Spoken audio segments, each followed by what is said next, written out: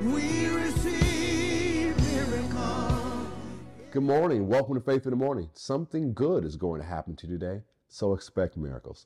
Thank you for joining me today. Faith in the Morning exists to help you start your day with faith and encouragement. And that's exactly what's going to happen today. We're sharing how to help you knock out your goals for 2023.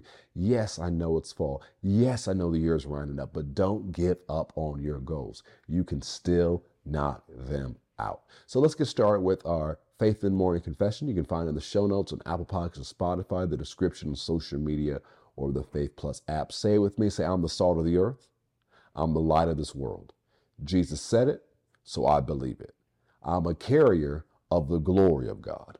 Today, I will experience the extreme goodness of God. Today, I make myself available for God to show his goodness to others through me.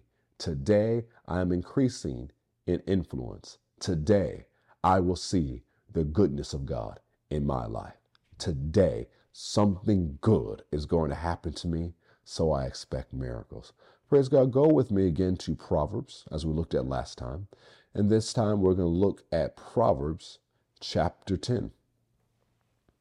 Proverbs chapter 10, verse 4 says, he who has a slack hand becomes poor, but the hand of the diligent makes rich.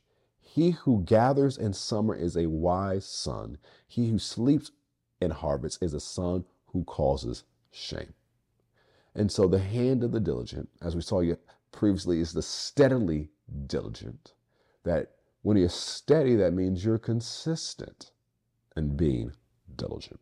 If you're going to knock out these goals, you have to consistently apply yourself to knocking out these goals. It has to be what you do on a regular basis. There may be a day or two you take off here to rest, and yes, I encourage you to rest. But the majority of your days, you are pushing toward these goals. You set different marks along the way, but the reason you're setting these different marks in different parts is because you're going to knock out this goal. And as you knock out this goal, and the next goal, and the next goal, you get closer to the dream God has put in your heart. You have to be a person of faith. You have to be a person of hope, but you also have to work hard and work smart and work under the anointing and the grace of God. That goal is not too big. That goal is not too hard. You can do it.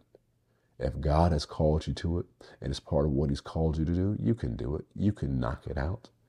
You just have to keep taking steps forward. You have to be steadily diligent. As you see here, that those who deal with a slack hand, they become poor.